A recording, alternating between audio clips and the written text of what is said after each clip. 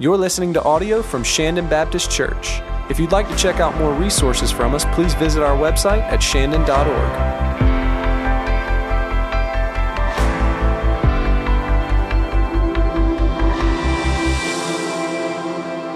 Well, as we continue in worship today, let me encourage you to go ahead and grab your Bible. And we're going to be back in John's Gospel, where we started a new series last week. Today, we're going to be in John chapter 8. So you can go ahead and find your place as we step into this message this morning.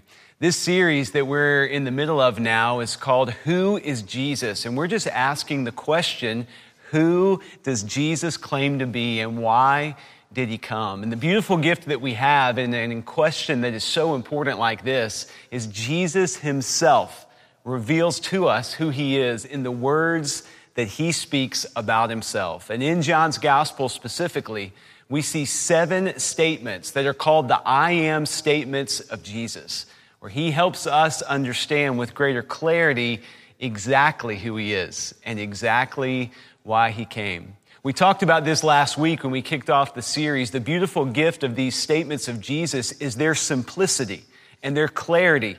Jesus is the master of putting the cookies on the bottom shelf. He speaks in such a way that deep, profound theological truth is made available to anyone who is willing to listen. With that in mind, I found a quote this week from the famous preacher Charles Spurgeon that I want to share with you. Listen to what Spurgeon said about these statements of Jesus. God be thanked for the simplicity of the gospel.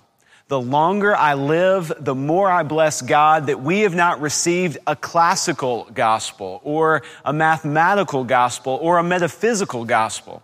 It's not a gospel confined to scholars and men of genius, but a poor man's gospel, a plowman's gospel. And that is the kind of gospel which we can live upon and die upon. What a beautiful gift to recognize that if you are new to the Christian faith, or maybe you're joining us this morning really with a lot of questions and trying to determine what you believe, our God is a God not of confusion, but of clarity. And he lays before us the good news of the gospel in a way that anyone who is willing to engage and listen can see the truth of what God is revealing.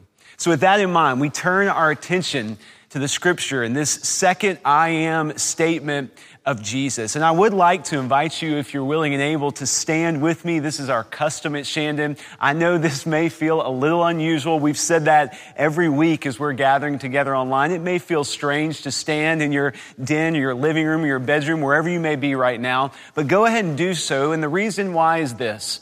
We want to be reminded, especially during this time, that the Word of God is the foundation for the people of God. It's what we stand upon. And the Word of God reveals to us what we need to hear, what God says is right and good and true. So we stand at the reading of God's Word. John chapter 8, verse 12. This is what the Scripture says. Jesus speaking about himself. Again, Jesus spoke to them saying, I am the light of the world. Whoever follows me will not walk in darkness, but will have the light of life. I am the light of the world. As we consider this statement today together, let me ask you to pray with me that God would use this time to speak into our lives. Let's pray. Father God, as we now turn our attention to your word and as we look specifically at what Jesus reveals about himself, I pray, Lord God, that you would give us greater understanding of who you are and what you have done for us. This good news of the gospel, this simple gospel that you have laid before us that we might understand your love and your grace and the beautiful invitation that has been presented to us. Lord, guide us during this time. Grant us wisdom. Give us eyes to see and ears to hear. And use your word to change our lives, that we would not be the same as a result of that which you say. So we commit this time to you. We are thankful for it. It's in Jesus' name I pray. Amen. If you were standing, go ahead and grab your seat. Get comfortable. You may want to grab a pen or a notebook to take some notes as we walk through this time as well and spend some more focus here in John chapter 8. What an amazing statement it is to consider the words of Jesus. Whoever follows me will not walk in the darkness.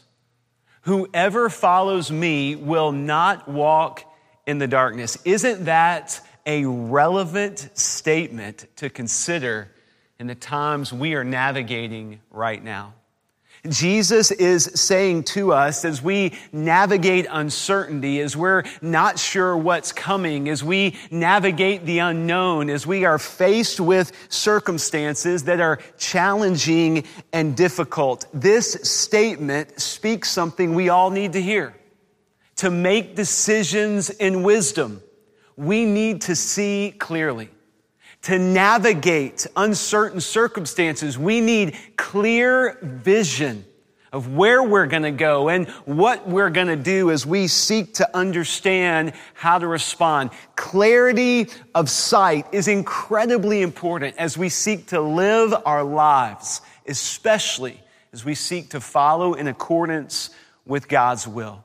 And so this statement lays before us a very simple and yet profound idea that we must consider from the words of Jesus. I am the light of the world. Here's the simple idea. Without light, there is no sight. Without light, there is no sight. If we want to see clearly, we must see the light. With that in mind, we step back into our scripture for today, and I want to break this statement down in three specific parts. First, I want to look at the context of where Jesus is as he speaks these words, because the context is incredibly revealing as it points us then, secondly, to the meaning. What is this meaning of I am the light of the world? What is the purpose of this statement? What is Jesus revealing to us? And then third and finally, I believe this statement demands a response. So what is our response from the statement of Jesus that he is the light of the world? Let's step into the scripture and let's look back at the context where Jesus is speaking these words. If you turn your attention to verse 20 of John chapter 8, John records for us these words he spoke in the treasury as he taught in the temple, but no one arrested him because his hour had not yet come.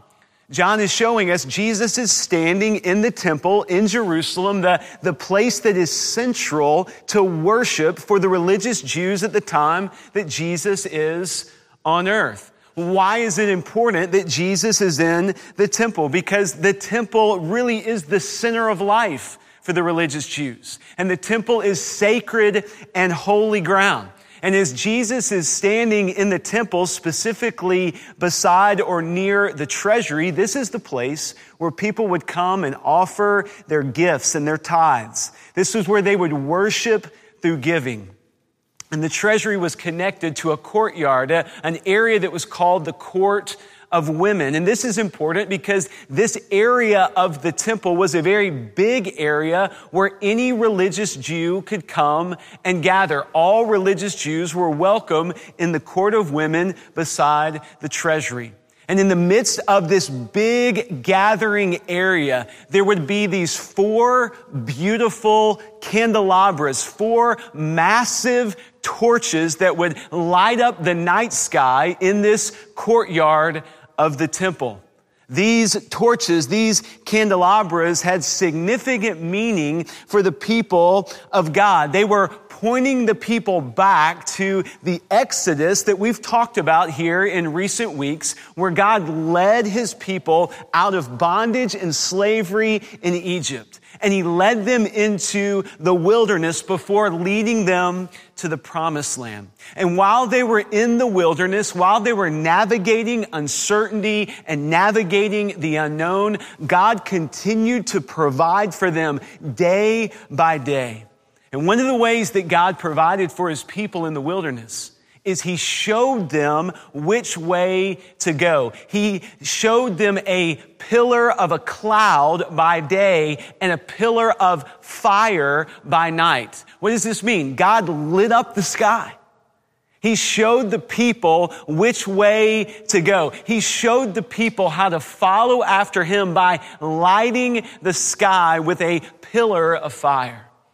And these 4 candelabras in the center of this courtyard in the temple would be lit up as an act of worship, as an act of remembrance, this brilliant light shining in the temple to remind the people of the pillar of fire that led them through the wilderness. It was said of these 4 candelabras that they were so bright and so brilliant that there was not a courtyard in Jerusalem that did not reflect their light. They could be seen from all around the city. And here is Jesus standing in this courtyard among these massive torches, pointing back to the provision of God and the light of God directing the people. And he says, in front of these big torches, I am the light of the world. The context of where Jesus is standing is so significant. It helps us understand the meaning of what this statement is really all about, because Jesus is saying something that the people would have immediately connected with and understood. In saying, I am the light of the world, especially in the context of the temple court underneath these 4 big candelabras, Jesus is claiming to be God. For God alone could claim to be the light of his people. Look back at the very beginning of the story in Scripture, the very first book of the Bible, the very beginning of the Scripture altogether, Genesis chapter 1. Look at the first words that God spoke in the Scripture. Genesis 1 verse 3. And God said, let there be light. And there was light. And God saw that the light was good, and God separated the light from the darkness. The very first words that we see spoken from the mouth of God, recorded for us in the Scripture at the beginning of time, let there be light. God is the speaker of light, the creator of light, light himself. But then turn back to John's gospel, where we're spending time in this series. Look at the first words of the gospel of John, John chapter 1, beginning in verse 1. John writes, in the beginning was the Word, and the Word was with God, and the Word was God. He was in the beginning with God. And all things were made through him, and without him was not anything made that was made. Listen to this. In him was life, and the life was the light of men. The light shines in the darkness, and the darkness has not overcome it. What is John doing for us here in the beginning of this gospel? He is showing us a connection to the very beginning, the creation of the world. As God says, let there be light, John says, yes, and the Word was God, and the Word made flesh is Jesus, the light of the world. And now Jesus, standing in the courtyard of the temple, says, I am the light of the world.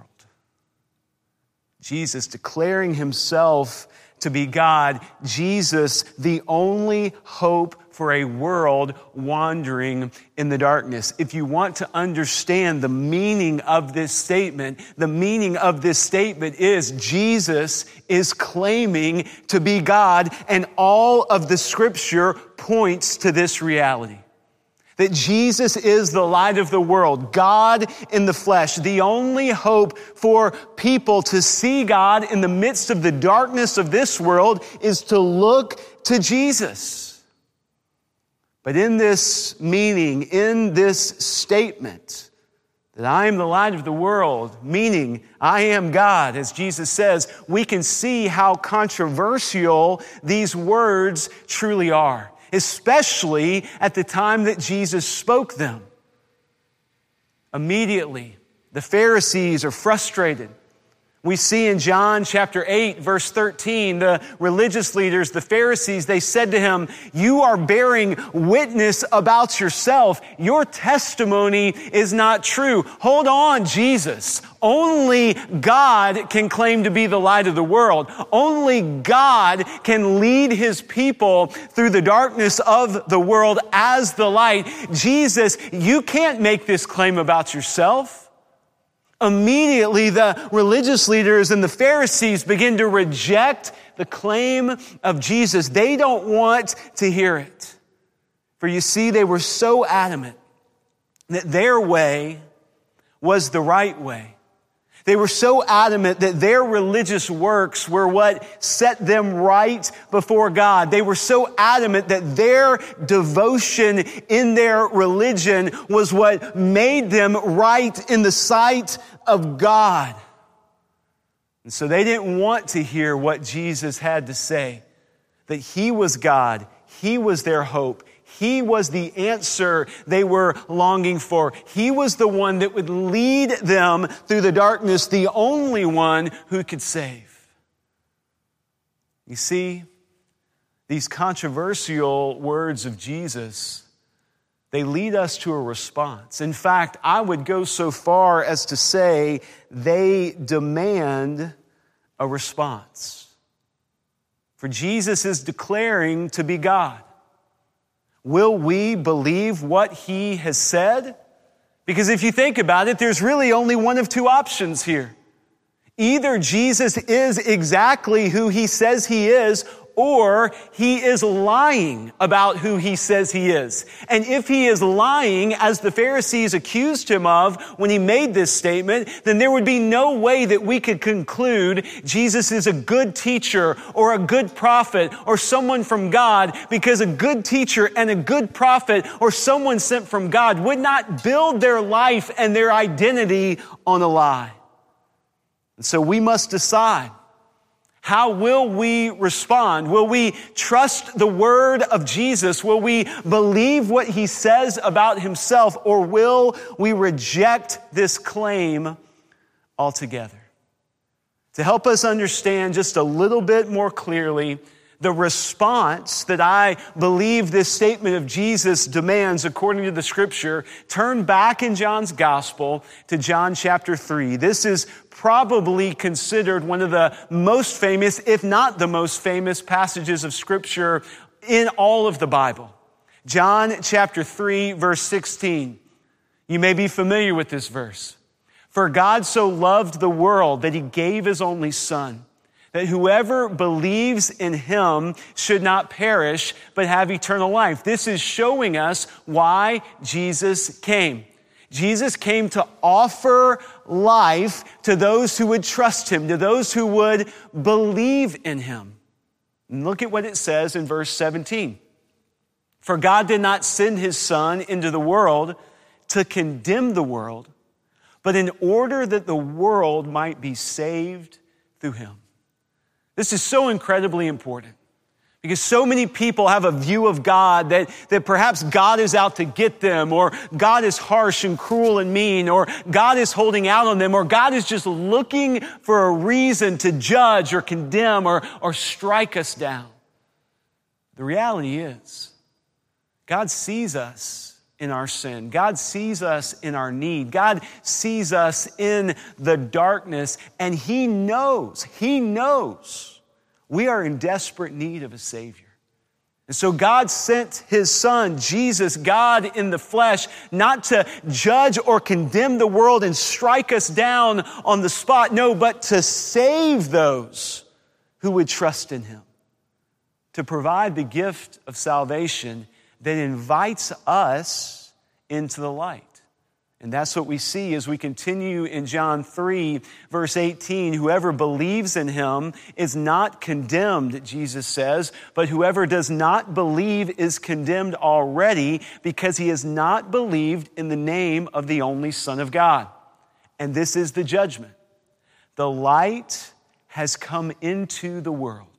Here's the response. The light has come into the world, and people loved the darkness rather than the light because their works were evil. For everyone who does wicked things hates the light and does not come to the light, lest his works should be exposed. Jesus is revealing here in John 3 the response to the statement he makes, I am the light of the world. I have come to provide the gift of salvation, not to condemn sinners, but in the good news of the gospel that points to this gift of salvation in Christ alone, as he has done for us what we could never do for ourselves, we also see that the gospel reveals in us why we need the Savior. Because the gospel exposes who we truly are.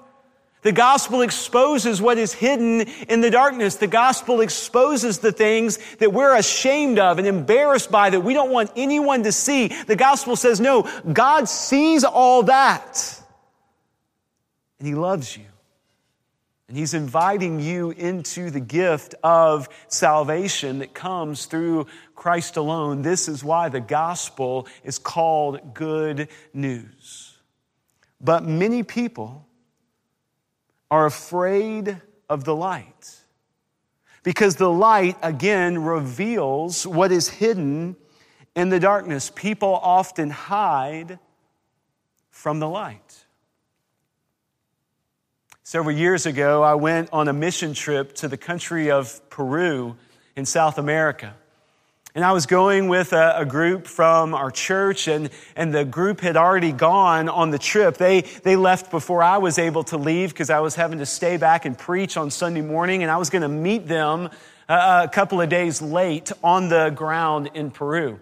And so I flew in on Sunday evening, landed in Lima, Peru, and I was met at the airport by one of the local missionaries, one of the Peruvian missionaries that lived there in Lima.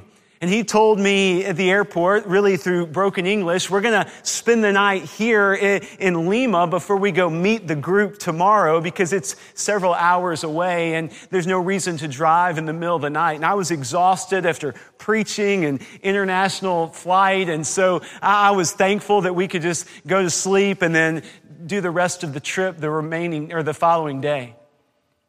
But he took me to his apartment where he lived in Lima, and I realized very quickly this was going to be a different experience for me altogether as far as it relates to a place to sleep. Because this apartment was as basic as I've ever seen. There was no running water, no indoor plumbing at all in the apartment. It had one bedroom and then a little small kitchen area. And the missionary who had very graciously set up a makeshift little cot for me in the kitchen where I was going to sleep. And the only light in the entire place was a single light bulb coming out of the ceiling with a string to turn it on and turn it off. And so I realized this was going to be a different night trying to sleep, but I was exhausted, so I laid down on this little makeshift cot and I pulled the string, turned off the light, and tried to get settled there on that cot. And a few minutes after turning off the light, I felt like I was hearing little noises all around me, all around the room, and I'm thinking, okay, maybe I'm just a little paranoid or just a little skittish. This is an unusual setting that I find myself in. But then as my eyes adjusted to the darkness, I began to feel like the walls were moving, and I looked off the cot at the floor, and it seemed like the floor was moving. And I thought, okay, either my mind is really playing tricks on me or there's something in this little kitchen area. So I reached up and pulled the string and turned on that light.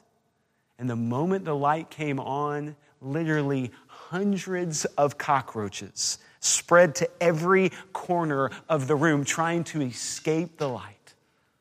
It was a crazy night for me.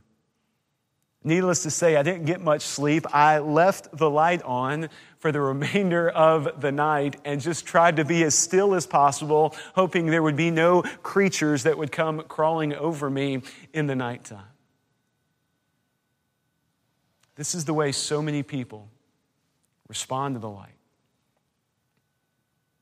The light reveals what's hidden in the dark. The light can be intimidating.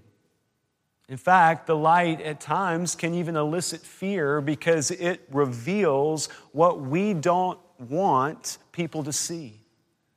And yet, Jesus is saying in this beautiful statement of John chapter 8, I am the light of the world, meaning I am God, meaning I see everything that you have hidden in the dark corners of your life, and I have come that you might have life, stepping into the light and experiencing the gift of my love and grace. This statement of Jesus demands a response. I love what John MacArthur writes in his commentary about John's gospel. Look at this quote. He says, people don't come to the light because the light exposes them. It shows them the truth about what they are. And the hardest thing for a man to do in the world is face himself in reality. Men see a flicker of light, and like bugs under a rock, they dart back into the blackness lest the light expose their true person. Here's the choice that the statement of Jesus demands we make. Will we live our lives hiding in the dark? Or will we step into the freedom of the light? For you see, the darkness only leads to greater darkness. But the light only leads to greater freedom. Because in the light of the world, we find the light of life, the very gift that God alone can provide, the gift that He has offered to us through Jesus Christ the Savior. Step into the light, and you will see the freedom of Christ. For it is only in the light that we can see God. Without light, there is no sight. I want to close by looking at a different portion of a letter that the Apostle John wrote, 1 John. And I want to look at these verses in 1 John chapter 1. John writes, "This is the message we have heard from Him and proclaimed to you, that God is light, and in Him there is no darkness at all. If we say we have fellowship with Him while we walk in darkness, we lie and do not practice the truth. But if we walk in the light, as He is in the light, we have fellowship with one another, and the blood of Jesus, His Son, cleanses us from all sin." If you are hiding in the darkness, you cannot see God. If you are hiding in the darkness, you cannot follow where God wants you to go, because God is light and in Him there is no darkness at all. But if you step out on faith, and if you step into the light, and if you trust your life to Jesus Christ, the blood of Jesus Christ shed at the cross cleanses our sin, offers us forgiveness, makes us new, and invites us into this beautiful gift called the light of life here, right now, and eternal life in the age to come. So will you step into the light? Will you come out of hiding? Will you trust the statement of Jesus? I am the light of the world. Whoever follows me will not walk in darkness, but will have the light of life. This is a promise of God to you if you will trust him at his word. Step into the light. Pray with me as we consider the word of God here today. Father, we are so very grateful for the simplicity and the clarity of the statements of Jesus about himself. I am the light of the world.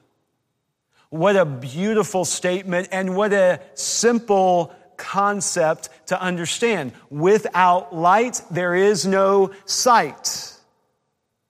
Jesus has offered us the way to truly see, to step into the light, to have our sin forgiven through the blood of Christ, and to live in the beautiful gift of the gospel that is the light of life. So, Father, I pray for everyone who is listening to this message today that is hiding in the darkness. I pray, Lord God, that they would see how desperately they need the light. I pray, Lord God, that you would give them the faith to step into the light. There are some who have been in the church for many years, some who are even aware of what Christ has done, and yet they've been hiding in the darkness. Lord, give them the faith to see your provision and your amazing grace.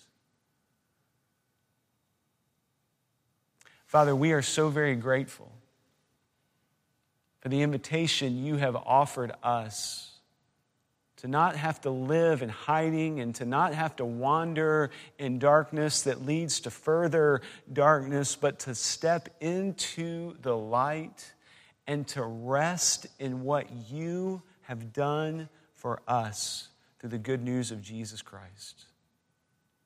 Oh Lord, thank you for the light of life. And for those who know you and those who are following you this day, I pray, Lord God, that you would use our lives to be a picture and a reflection of the light, shining brightly in the world around us, the way those beautiful candelabras shone so brightly in the temple in Jerusalem and all the city could see. I pray, Lord God, that the light of Jesus Christ would shine through your church. As the world around us is wandering in darkness and searching for hope, let the light of Christ shine its brightest. We pray that you would use us for your glory. And we thank you for what you are revealing to us as we look to you. It's in the beautiful name of Jesus I pray. Amen. What a privilege to share this time with you today. Thank you for joining us. I do want you to know we are praying for you. We sure love you. We can't wait to see you again in person. But until that day comes, we look forward to seeing you again real soon, right here at Shandon.org. God bless.